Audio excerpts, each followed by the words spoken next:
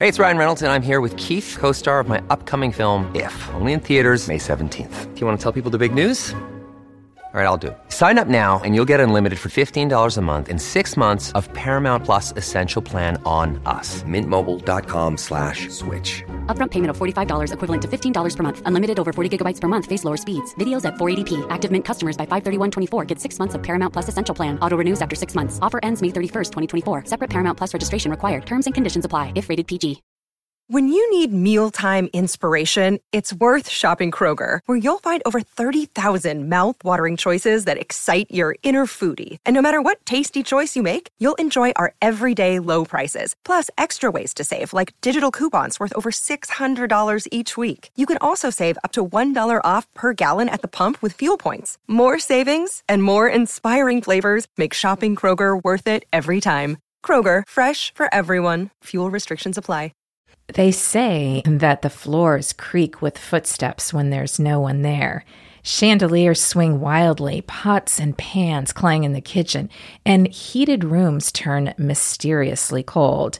And at night, when all is quiet, they hear the soft cries from a man coming down that long upstairs hallway. Right outside the door where we slept. All of that stuff could be us. I was going to say. Sounds of a youngish-looking older gentleman going to the bathroom 7 times in the middle of the night. It's not a ghost, folks.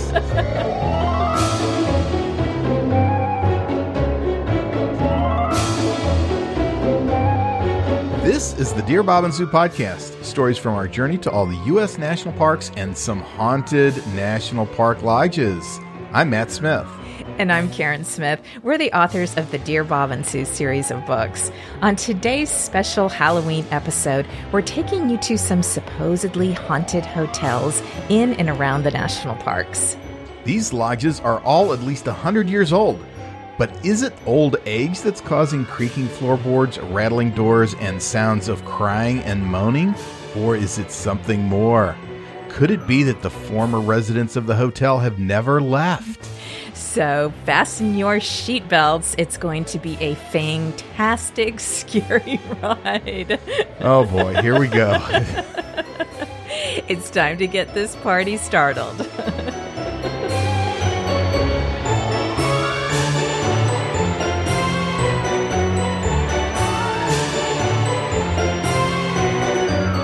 This is one of your favorite times of the year, Halloween and ghost stories and all sorts of silliness. I know. I love this time of year, and I love doing a Halloween episode.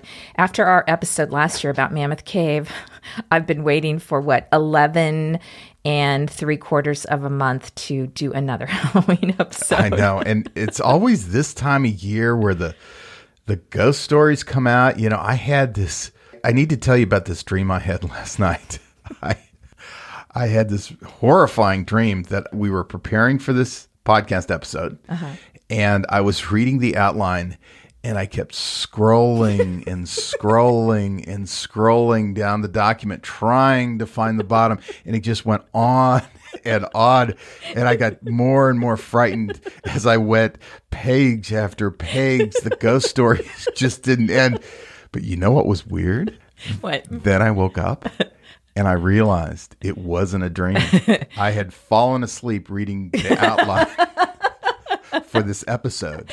Okay. And I was terrified. It is a little terrifying because this is the longest outline we have ever had for a podcast episode. It's like double. This one is 10 pages long. But we shouldn't say that up front because now people are going to think it's long and boring. Well, get a snack, folks. Get a snack. Get a blanket. People are going to report that they fell asleep listening to the episode and then they woke up the next morning and it was still going. And that's their horror story. No, the reason it's so long is because all of these hauntings in the national park lodges have to do with the history of the hotel. So lucky for me, there's a lot of History Channel in this too, because we have to talk about the history of the hotel and then why people think it's haunted with characters from the past. Well, not characters, real people from the past. Characters, yeah. Characters you made up. So we're going to go from, it's going to go from coffee to beer time. in the course Yeah. of the entire episode. I'll try to keep it moving, though. It was originally this episode was going to be about bats because, of course, at Halloween, bats have a prominent place in all the scary decorations, and there's the whole thing about the vampire bats. And so I wanted to originally do one on bats. But we're a little bit more enlightened now, aren't we, Karen? Yes, that's the thing. Bats are our friends. Right. They're actually not scary. They're incredible creatures who are vital to our ecosystem. And so, I read The Secret Lives of Bats and I started doing the research, and the episode was really turning into more of a love story about bats than a scary Halloween Keeps story. getting weirder. I can't wait. We're still on the first paragraph of the first page of this episode. I know. It is Bat Week. The National Park Service celebrates Bat Week, so everybody can go out and celebrate our bats. I used to be afraid of bats too until we started doing the national parks trip and we learned about how they're our friends. And all those places that we slept outside, like the houseboat on Lake Powell and on the Colorado River in the Grand Canyon, we would have those bats just swirling above our faces, catching insects. And some of them buzzed us. They did You buzz could us. feel them smack your chest as they came by and got a bug. That's what they were doing. They were getting bugs. Exactly. They were I guess eating. they eat their weight in insects every night. Anyway, that combined with, I think, all of the bat knowledge that we learned doing the bat cave tours. Those rangers on the cave tours have all kinds of great bat information. Yeah. Yes. So explaining what this episode's not about is going to go on for half an hour. we're done. All right. We're done. So we decided to go with the most basic of Halloween terrors, which are ghosts, and specifically ghosts in haunted national park lodges. I cannot wait. I know. So here we go. Now, I will say this first hotel is not a national park lodge. Okay, so we're not going to do that. There's a reason for this. Okay. The Stanley Hotel in Estes Park, Colorado, which sits right outside of Rocky Mountain National Park, is not a national park lodge, but the Stanley Hotel is like what people think of when they think of haunted hotels. It's the poster child. It's the poster child of haunted hotels.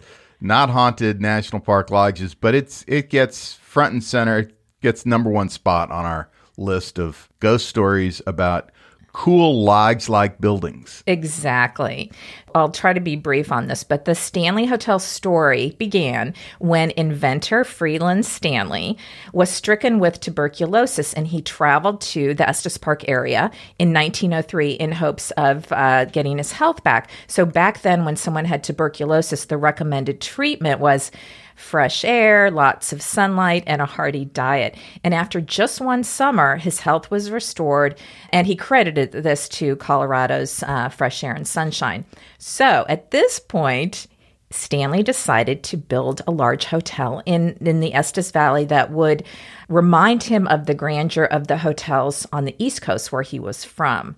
Did he have a wife? He did. Flora. Did I leave out Flora? Thank you. He and his wife. They actually wanted to turn Estes Park into a resort town. So his hotel opened in 1909, and his guests were blown away by how fantastic it was. It was a 48 guest room hotel surrounded by wilderness, but he featured electricity and telephones and modern bathrooms and a maid and a cooking staff all dressed up in professional uniforms. And at night, there were formal dinners and concerts and billiards. And Matt, there was a whiskey bar. All right. I know. I think you would have fit right A little in. less scary now. Right. So Stanley died in 1940 at the age of 91, and by the 1970s, the hotel's splendor had faded due to lack of care and lack of investment. So it might have eventually been torn down, except for a visit by author Stephen King. Yeah, Stephen King. We can't have a Halloween episode without mentioning Stephen King. Well, we really can't. The most prolific horror writer probably ever. And he had a kind of a rough career. You know, if you read his book On Writing, he talks about his early career and struggles as a writer. And then Carrie was the first book that he really had commercial success, and that kind of started his career. But after Carrie, he was still trying to write the next big hit. He was. He did struggle early in his career, and I didn't realize this, but he and his wife lived in Boulder, Colorado at the time. This is in the early 1970s. And so one weekend, he and his wife, whose name is Tabitha, and Tabitha, that's from Bewitched. Yeah. I mean, isn't that kind of a coincidence? I was hoping when I read that we could go past that quickly without you mentioning that, but we didn't. No, we didn't. So Stephen and Tabitha traveled an hour north to Estes Park for a weekend getaway from their kids. And when they got to the Stanley Hotel, it was open, but it was the last day of the season. The hotel closed in the winter when he and Tabitha showed up looking for rooms. And they happened to be, on that day, as everyone was leaving, they happened to be the only guests in the hotel. And after an evening at the hotel's restaurant and bar, Stephen and his wife retired to their room, which happened to be room 217. And when he fell asleep, Stephen had this horrific nightmare where he dreamed of a coiled fire hose coming to life and chasing his screaming son as he ran down the halls of the hotel. And so as the story goes, when Stephen King woke up, he lit a cigarette, he stared out the window, and by the time he had finished his cigarette and gone back to bed, the rough outline of The Shining, his book The Shining, was fully formed in his mind. This book was his third major work, his first hardcover bestseller, and it put the Stanley Hotel on the map. Yeah, it really did, because the hotel really is a character. Exactly. In the movie. A matter of fact, I mean, it's like the main character, right? And so, yeah, that book was published in 1977. And then pretty quickly after that, in 1980, they made the movie from the book. Jack Nicholson was the main character. And of course, that did a lot for Jack Nicholson's career, because he did such a great job in that movie. But yeah, the story's main character, whose name is also Jack, is a writer who takes a job as the winter caretaker at the Overlook Hotel in the Colorado Rockies with his wife and young son.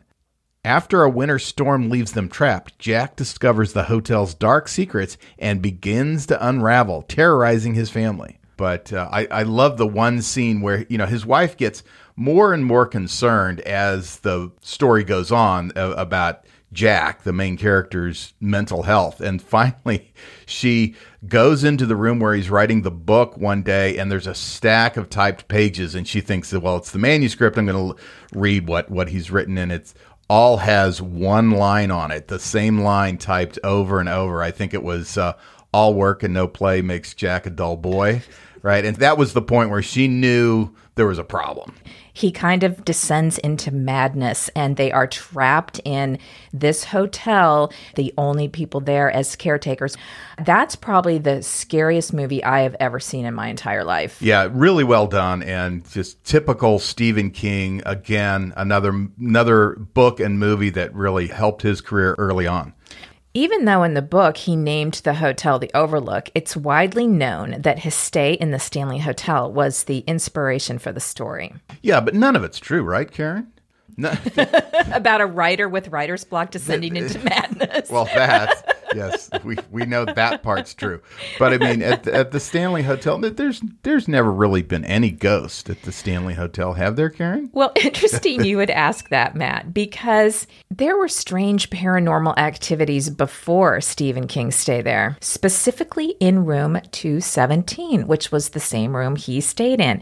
So what happened was in June of 1911, now the hotel is only 2 years old at this time, apparently there was a flood in the valley, the hotel's power went out for the first time, and Freeland Stanley installed gas lanterns in each room to provide the guests with a light, and I guess a leak caused a buildup of gas to form in room 217.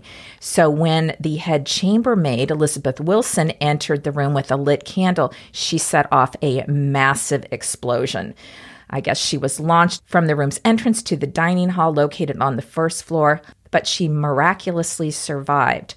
After waking up from a coma, Wilson returned to work in 1913 and remained employed by the hotel until 1950. So she hadn't had enough. She had not. I hope she got some good workers' comp from that. So a couple years later, she decides it'd be a good idea to go back. Exactly. For decades. Anyway, this is where Wilson's story should end, but it doesn't. According to some hotel guests and staff, her spirit is said to still inhabit room 217. However, reports claim that she's more helpful than scary. Guests have shared stories of waking up in their room with their clothes folded and their suitcases organized. I need that ghost. Yeah, I do too. For your side of the hotel room, Right. please. We need Elizabeth to come to our hotel room. And then one couple told a staff member at the Stanley that their bed was made around them during the middle of the night with them still inside the bed. Yeah, that's never happened in our hotel room. I can tell you that. No, it hasn't.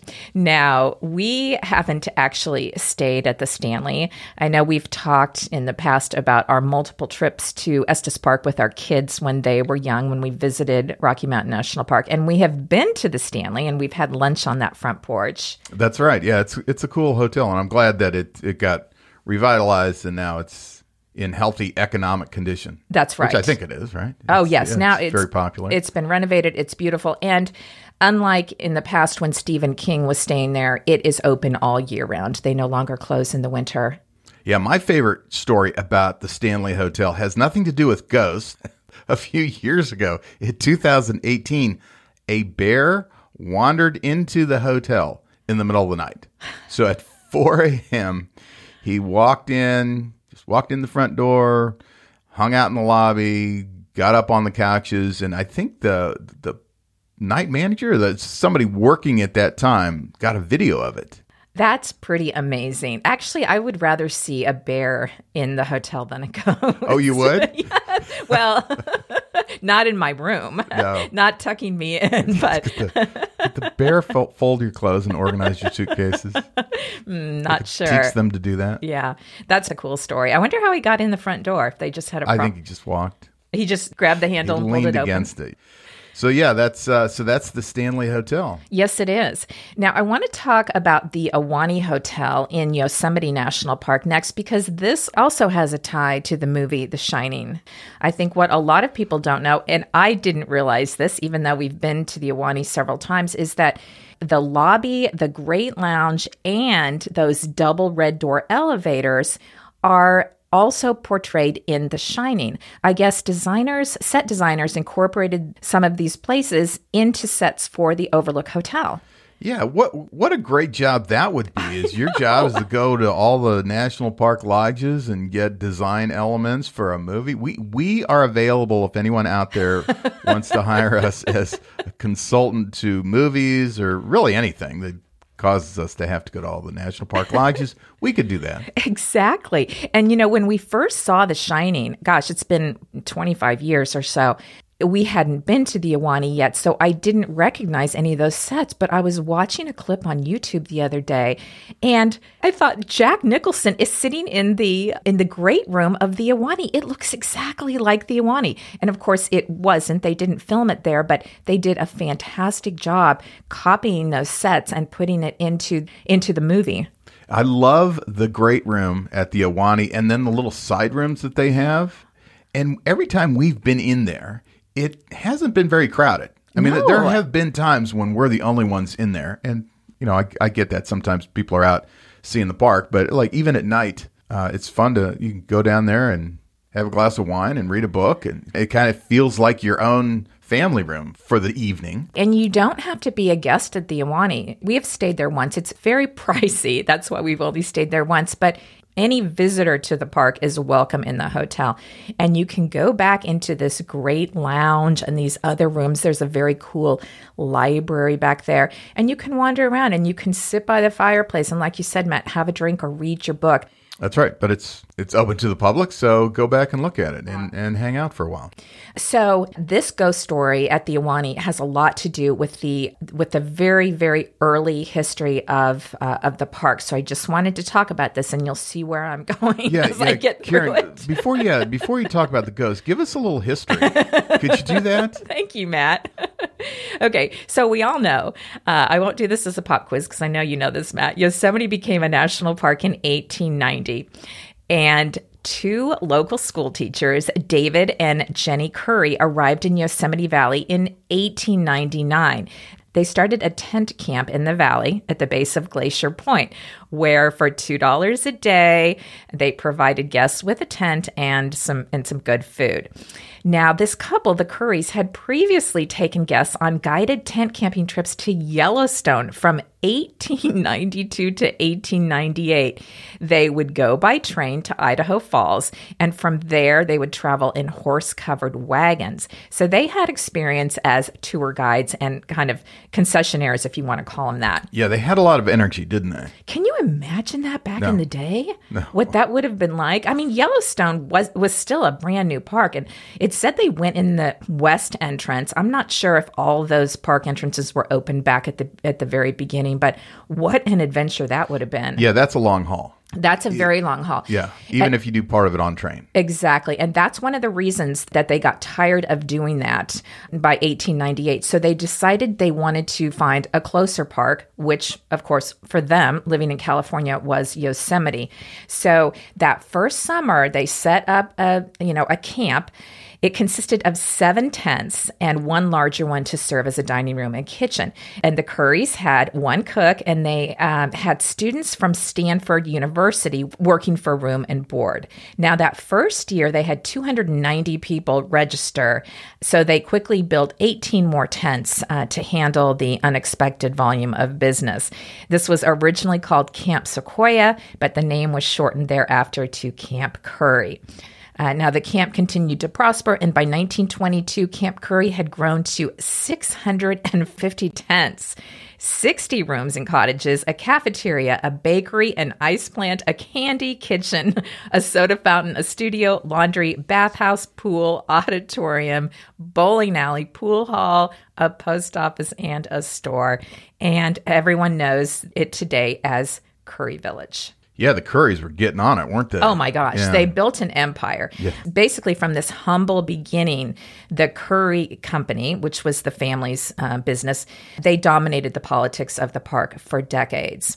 So when David Curry died in 1917 from blood poisoning caused by a foot injury, the management of Camp Curry was left to his widow, Jenny, who was then known as Mother Curry. She received help from her children, particularly her daughter, Mary, and Mary's husband, Donald Tressiter. Okay, so here's where... So that's really fascinating. Thank you, everyone, for tuning in to our episode. It all ties in. In 1925, the Park Service decided to grant a monopoly to single entities to run the hotel and food services in each park. So this is where the concept of having a concessionaire started and grew. Yeah. So in response, the Curry Company and the Yosemite National Park Company were merged to create one large concessions company. And the president was Donald Tressiter, Mary's husband. So as part of this reorganization, the newly formed company proposed a new luxury hotel, the Ahwahnee. So Donald Tressiter oversaw the building of the Ahwahnee Hotel and several other major structures within the park. When the Ahwahnee Hotel opened in 1927, the entire 6th floor was a large open ballroom. Several years later, it was converted to the private residence of Donald Tressiter and his wife, Mary Curry Tressiter. Okay, how cool would that be? You have the entire 6th floor of the Ahwahnee Hotel to live in. I don't know. Would there be ghosts tucking me in at night? What's the haunted story you haven't mentioned yet? Well, the haunting hasn't actually occurred yet. In fact, not for another 20-some years after Donald's death in 1948. Mary continued to live in the Ahwahnee until her death in 1970. Inside her apartment, she died in there. After she died, the 6th floor was remodeled as public guest rooms and parlors, and since then, the ghost of Mary Curry Tressiter has been haunting the hotel. Allegedly, her spirit still hangs around her room and the floor's hallways, where her apparition is commonly sighted by staff and guests. It seems, however, she continues to look after her guests even from the other side. So, like the ghost at the Stanley Hotel, reports of being tucked into bed or having clothes folded up on their own are very common. At the Ahwahnee? Yes. So apparently these ghosts are tidy. I think people are coming in their rooms. At in the middle of the night. Yeah. Just weird, which is just as scary. That's even scarier, Yeah. actually. There's one more haunting in the hotel that's not linked to Mary. Actually, it's linked to John F. Kennedy and his stay on the third floor in 1962. At the time, he made a special request to have a rocking chair placed in his room because I guess he was having a lot of back trouble. So the rocking chair was removed after the former president left. However, it has since made a reappearance following Kennedy's death. Staff and guests have made reports that a rocking chair moving by itself has been sighted in rooms on the third floor. And despite the chair's removal, it continues to rock. Wait, so the chair's been removed, but it rocks wherever it is, where it was removed Yes. to? That's creepy. Yeah. A little hard to understand, too. But yeah, scary also. Yeah, I'm not making this stuff up, Matt. Of course not. This is all true stuff. Yeah. Now, if I were to come back as a ghost, I would want to be Mary Curry Tresidor because just think about what her life was like. She grew up in the tent camps in the heart of Yosemite Valley. You know, she had all of these wild experiences. And then once she was married and the Ahwahnee was built, she lived in the lap of luxury in an apartment in the Ahwahnee. She spent her entire life in Yosemite National Park. Yeah, after she worked the cafeteria and baked all the goods and built an ice plant and then a candy kitchen and Well, sure. ran the soda fountain. Yeah, she was just glad for it all to be over.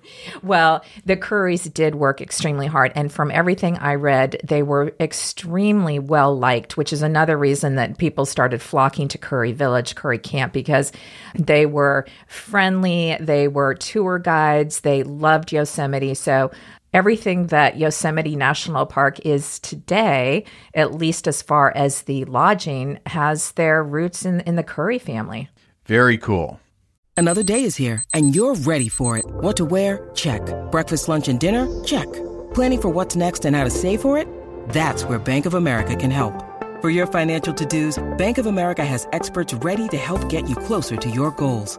Get started at one of our local financial centers or 24/7 in our mobile banking app.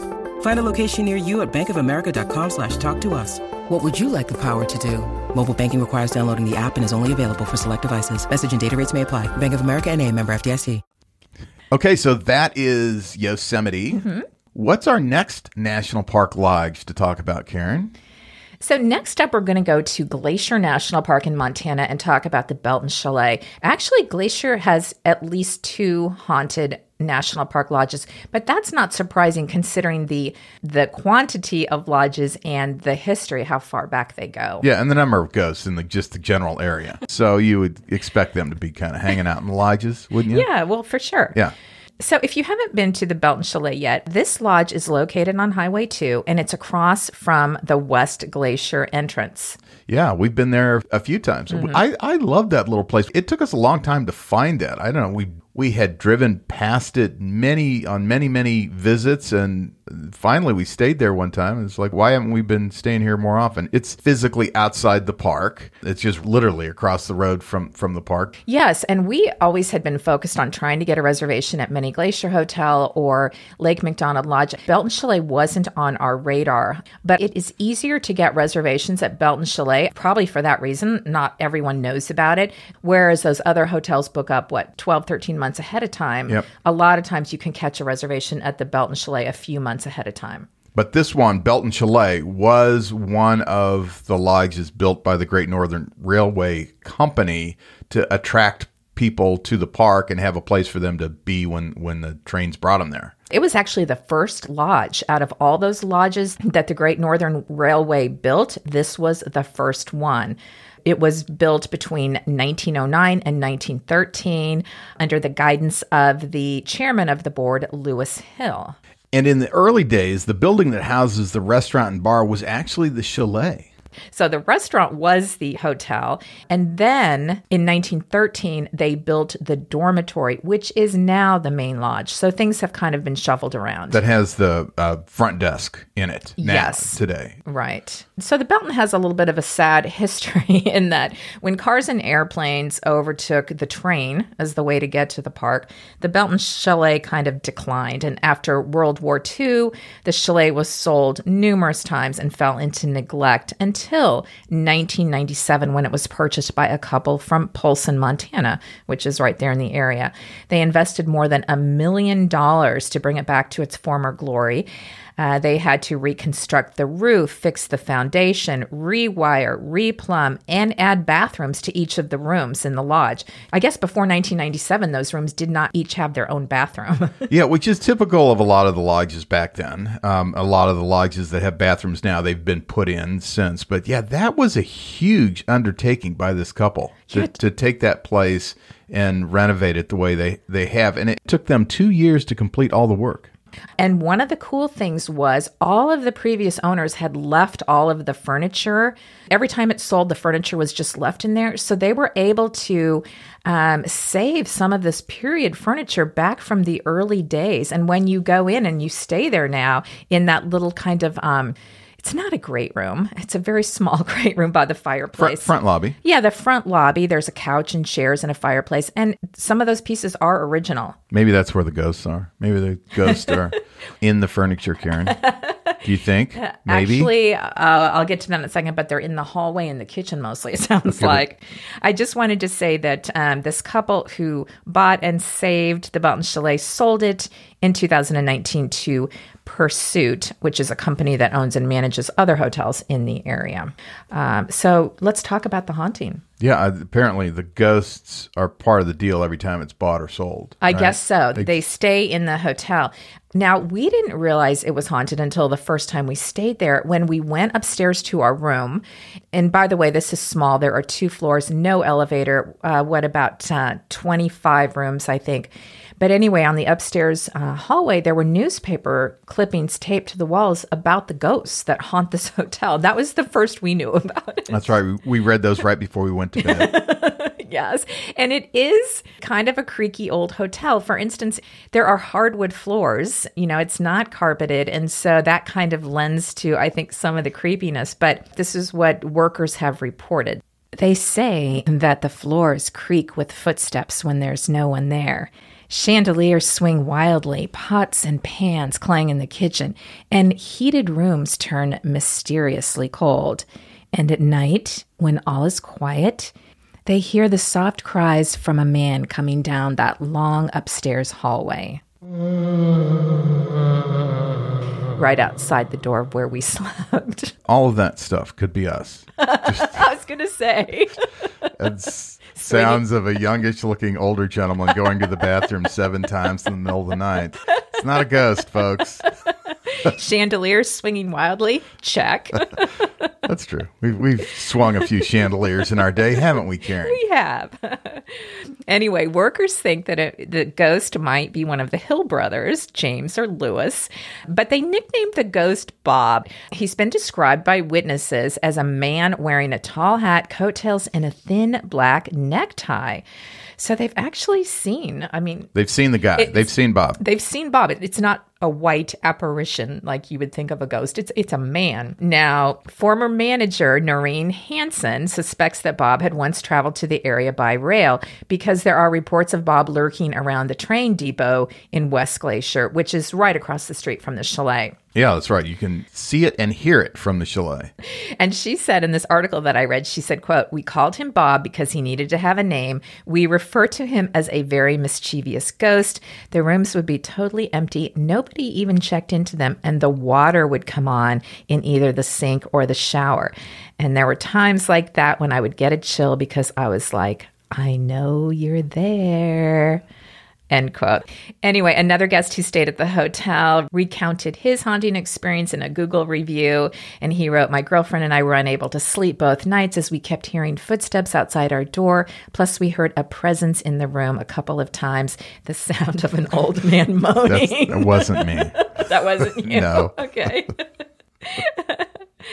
So anyway, I thought this was interesting. At least one known attempt has been made to usher out the ghostly inhabitants. When the chalet was under this big renovation in the late 90s, the staff heard marbles rolling down the stairs and a little girl's laughter. So the owners hired a medicine man from the Blackfeet tribe to cleanse the lodge of its ghosts. So they thought the medicine man could like usher the ghostly inhabitants out? Yes, and give a blessing on the hotel. Now, I haven't heard if that's worked or if they're still seeing the ghosts since then. I don't know. I think it's a big part of their marketing now. So that's actually true. I was reading that there are a lot of people in the world who love the whole ghost thing. Genre, thank you. And they go to these hotels to try to experience a ghost. Mm-hmm. So I think it does bring in some business. Yeah. Probably does. Anyway, if you want to check out the ghosts in the Belton Hotel, it's open from mid-May to mid-October. But you know, Karen, that's not the only place in Glacier National Park where they have ghosts. It's not. What's the other place, Matt? Well, I've heard stories that up kind of by the Many Glacier area, there are ghosts in the Many Glacier Hotel. That's right. Or experiences. So this was also built by the Great Northern Railway, and if you have been there, you will see the huge logs that serve as the roof beams and the lobby columns. Those were local trees that were cut down. A sawmill was erected near the hotel site, and they fashioned thousands of boards from the trees that were cut down inside the park. Several hundred men built this hotel from 1914 to 1917. And for decades, it was the largest hotel in Montana. It has about 240 guest rooms in its main and annex wing. And it was built in the style of a Swiss chalet. It has those overhanging roofs and balconies. And it does almost feel like you're in Switzerland, doesn't it? It does have a Swiss feel. Mm-hmm. Yeah, it's one of our favorite places to stay. It's one of my favorite lodges. I love that area, the Many Glacier area. Yes, it has the best hiking trails, in our opinion, in the entire park. And of course, the setting of the hotel on Swift Current Lake is one of the most stunning settings for any park lodge. That's right. Yeah, and you can sit on the back porch and overlook the lake. We've sat there with our binoculars and looked for wildlife. You can see moose. Often you can see brown bears. There are a wide variety of rooms available. So if you're booking online, you might just take a good look at that. Once we had this room, it was in the attic. We walked in and had one twin bed, and we ordered a cot. There was really almost no space to put a cot. We had to wedge it under these eaves where the roof was slanted down almost to the height of the cot. So I kind of snuggled in there. But I have to say, it was one of the coziest rooms we've ever stayed in. It was very cozy. That's right. Yes. We loved it. And then we were lucky once to stay in a room with a view of Swift Current Lake, and that was cool too. Yeah, that's kind of a lottery, whether or not you're going to get a room with the view. We were there with John and Lolly, and we had two rooms, and we both just kind of chose the room that each couple was going to have randomly, not knowing anything about it. So we go to John and Lolly's room, and they had kind of a small room, no view. And they said, well, what is your room like? And we didn't want to tell them that we had this spectacular view of the lake and the park. We said, oh, yeah, it's very similar. Yeah, it's fair. It's just okay. It's okay. All right. So let's talk about the haunting of Many Glacier Hotel. All right. Let's talk about it. Okay. So I was reading some of these ghost stories from caretakers who have stayed there in the winter because, of course, the Many Glacier area where this hotel is located is closed. The road is closed in the winter. And so no one can get to or from the hotel. So they have winter caretakers there. And to me, that would be like the perfect place to be a winter caretaker, don't you think? Yeah, yes, if you wanted to be a winter caretaker, that would be a good place to do it. And they get a ton of snow. It's not like a dusting or a foot of snow on the roads. You are buried in there. You are buried. And just think of the wildlife sightings, no people out there. I mean, it would be a whole other world. It would be The Shining for sure. So every winter they have winter caretakers. Two of them, Kate Richardson and Jason Wilmot, had heard all the ghost stories in the past. But then when they were caretakers and they were in the hotel together for 2 months in the winter, basically stranded in there due to snow, strange things started happening. So one of their jobs as caretakers is they had to check every single room at least once a week, just in case, something happened. And so I think they would each take turns checking the rooms. And they quickly decided that it was best for them to check the rooms together. I would not go anywhere in that hotel by myself in the winter. No, you want to go with a partner. Absolutely. So they tell a story of one time, one of the windy days. It was the day after they had checked all the rooms in the hotel. And when they came into the lobby of the hotel, they heard the sound of piano music. And just like in a horror movie, they were drawn towards the sound of the music. How could this be happening when there was no one else in the hotel but them? So all the pianos at the time were in the San Moritz room downstairs. So they went down there and the pianos were not being played. So they went back upstairs. And in the gift shop, they found a cassette playing. Those ghosts, man, they love to play the cassette players. They couldn't figure it out because the gift shop is an inside room. No wind could get in there. And no answer was ever found as to how the cassette player showed up and who turned on the cassette player. Oh, it's a ghost. Yeah, it had to have been, Matt. Yeah. It absolutely had to have been. That's right. There's one more story from another winter caretaker named Steve Lautenbach, who spent several winters overseeing the hotel before he died unexpectedly in 2008 at the age of 37. So he had a lot of stories about hauntings, and he said that on one occasion he'd been making his rounds when he discovered an empty wine bottle in the hallway, and then he noticed that the glass doors of the wine case were wide open, and one of the slots was empty. Of course, no one had stayed at the hotel for months, and there were no footprints in the fresh snow outside. Somebody had gotten in and gotten a bottle of wine. Yes. Or maybe the person was already inside. That's even scarier. Yeah, just imagine somebody could probably live in there without being detected. If they hid under a bed when the rooms were being checked. You think that's all you just hide under the bed. I guess. And then, okay, let's stay with that story. Then you stay in that room for a few months. That's all you do. Okay. I guess you would need some food to go with that wine. Yes, you would. Yeah, so that might be an issue. Also, I don't know if they turn the heat off in those rooms. Could be a little chilly. I would love to be a caretaker. Yes. Of a lodge. We also are available for anyone out there. I was thinking we should try to be a caretaker at Many Glacier. Wouldn't that be? We could write a book about it. Yeah. As we're staying there. I'm already frightened. You'll have writer's block. There'll be a major snowstorm. Red rum. Red rum. All right. We'll look into that and see what the requirements are. I'm not sure if we are qualified for that. Okay, we have a couple more stories, and then we can save the remaining 3/4 of our outline for next year. That's right. Our podcast will be ready to go. Our outline for next year's already done. Okay, I want to talk about Oregon Caves National Monument, and the hotel there is called the Oregon Caves Chateau. Yeah, we have never been there. People have recommended it to us many, many times. We're always just going somewhere. I think we're usually driving from Seattle to Northern California to start a trip where we're hiking in the redwoods or going to Lassen National Park, and we just don't have time to stop. But we should visit that sometime. Well, it depends. I haven't heard the ghost story yet, so. We should visit. Now, this national monument is in southwest Oregon, and it's very close to the California border. For us, it's about an 8-hour drive, so it's not super close. But like you said, Matt, we could visit it on our way to Redwoods National Park because we've passed the turnoff for this monument. But it always seems like we're going in the months when the cave tours are not being offered, and we'll talk about that a little later. Also, this Oregon Cave Chateau that we're going to talk about is currently closed for a 2-year renovation.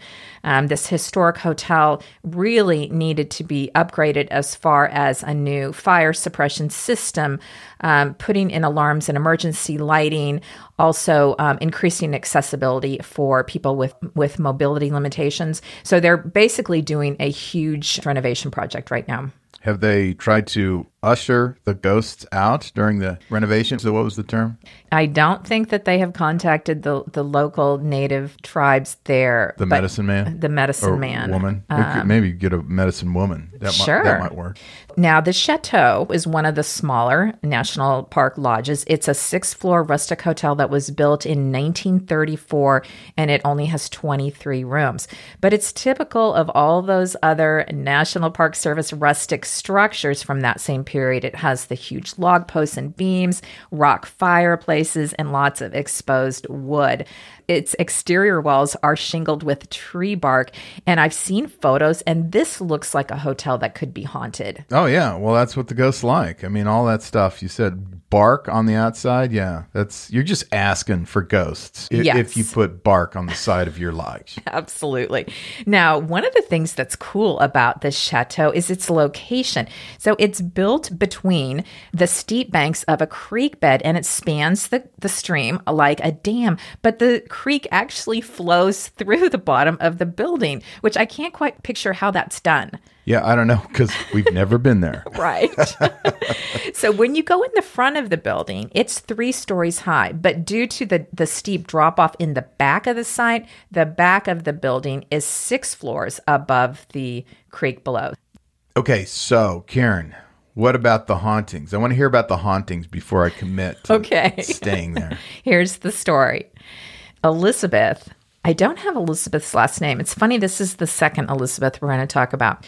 Back in the 1930s, so, this chateau is brand new, Elizabeth and her new husband were honeymooning at the chateau.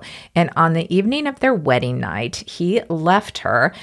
He left the room, and when he didn't return, she went looking for him. Unfortunately, she found him with one of the chateau's chambermaids. And he had a scary night after that, I'm sure. Yes. Now, distraught over her discovery, Elizabeth fled up to her top floor room, number 310. Some say her new husband rushed up after her, where they argued, and in anger, he shoved her out the window. But most say that she was alone in the room, and in her anguish, she leaped to her death from the window. Once Elizabeth was out the window, there was very little hope for her. She would have slid quickly down the very steep, rain-slicked shingles to the edge of the upper roof. And from there, she would have dropped 1 floor, crashing onto the roof of the shed dormer below. Then a horrifying slide to the edge, where she fell 5 stories past the large picture window in the lobby to an impact on that rocky creek bed below. Okay. Mm-hmm. Very, very sad and tragic story. Room 310. Yes. We'll have to ask for that one when we make our reservation. They say whenever a guest checks into room 310, Elizabeth leaves the room and wanders the hallway. She is said to go hide in the 3rd floor linen closet, where she moans and cries. Oh, so if you check into 310, she leaves. Apparently. Okay. But if you need some fresh towels, call housekeeping. Do not open the linen closet door. Right. Anyway, if you are into this scary type of Halloween fun, the National Park Service at the caves, they offer a haunted candlelight tour of the caves where you can hear spooky stories of local history. You can walk amongst the bats and the spiders and discover the lesser-known tales of these dark caves.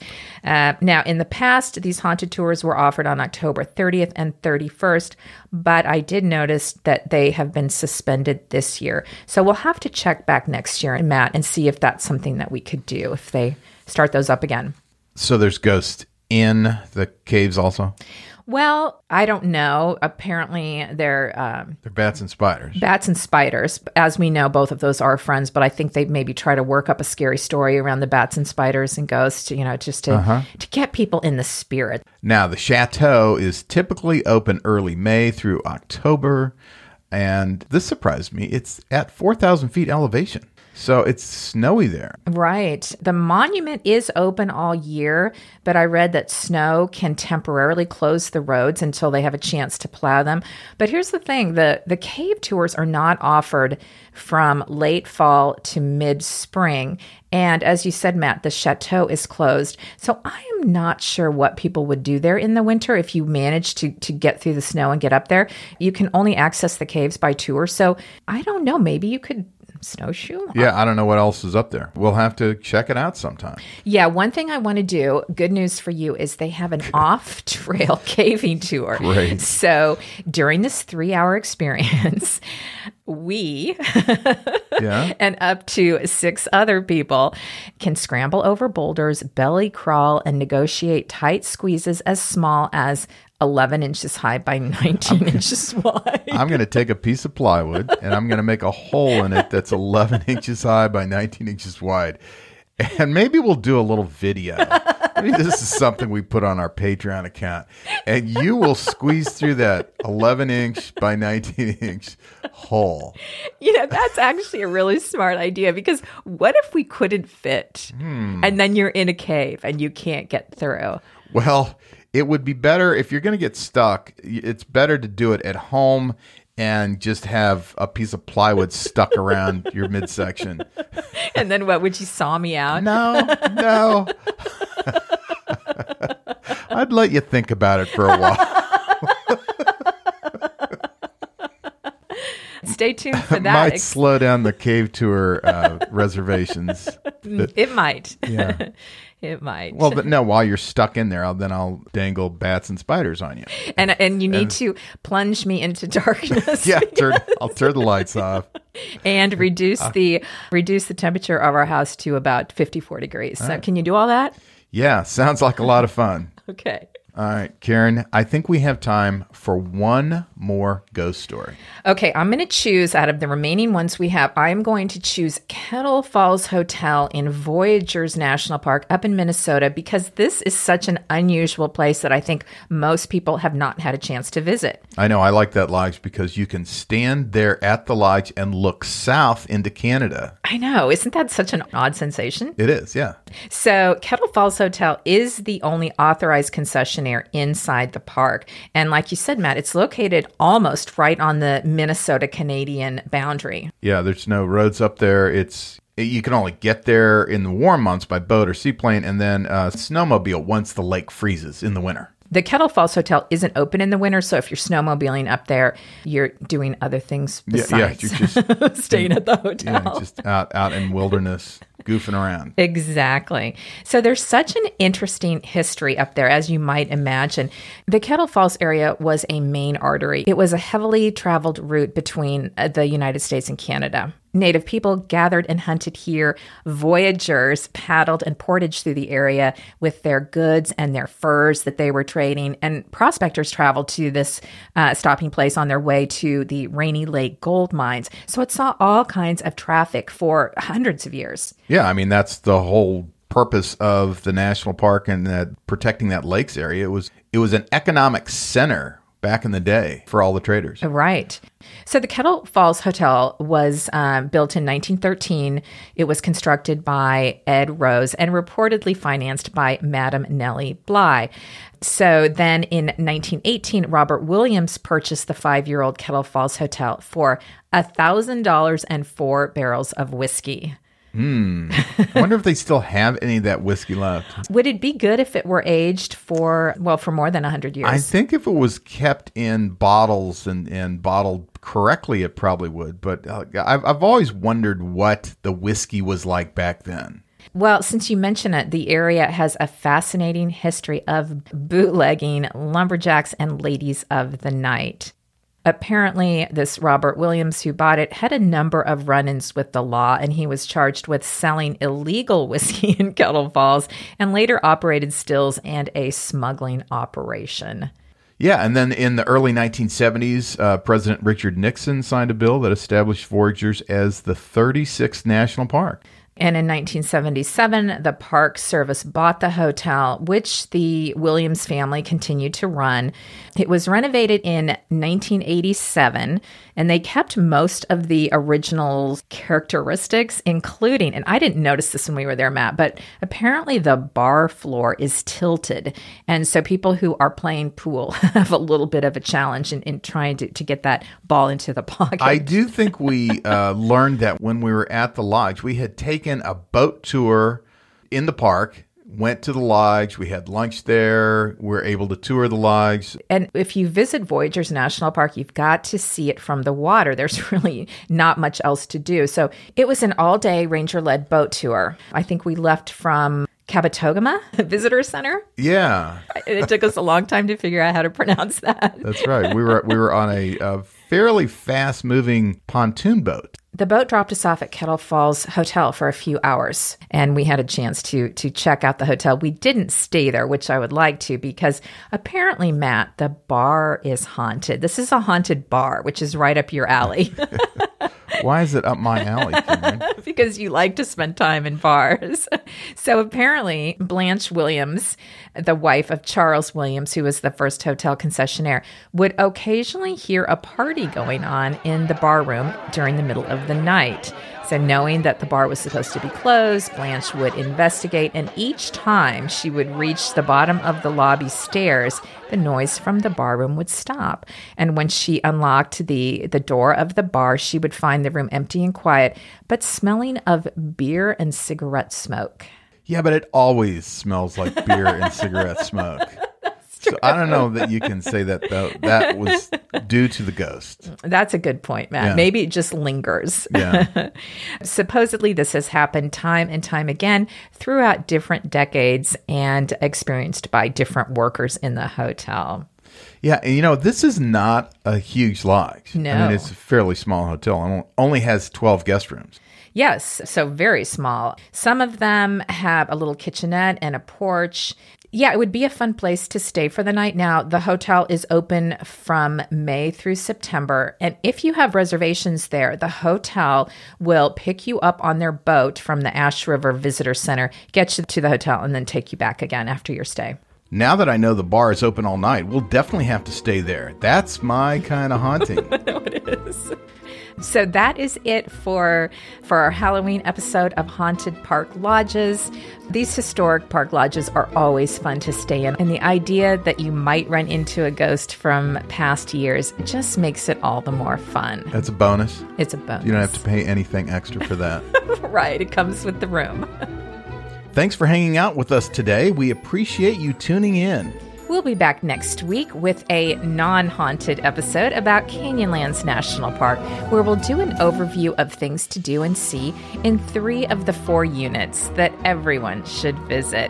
November will be packed with new episodes, including our annual gift guide. That's always fun. It is. I love gifts. So that's it from us. Karen, are you sad that your Halloween episode is over and you have to wait another 12 months until the next one? I'm very, very sad.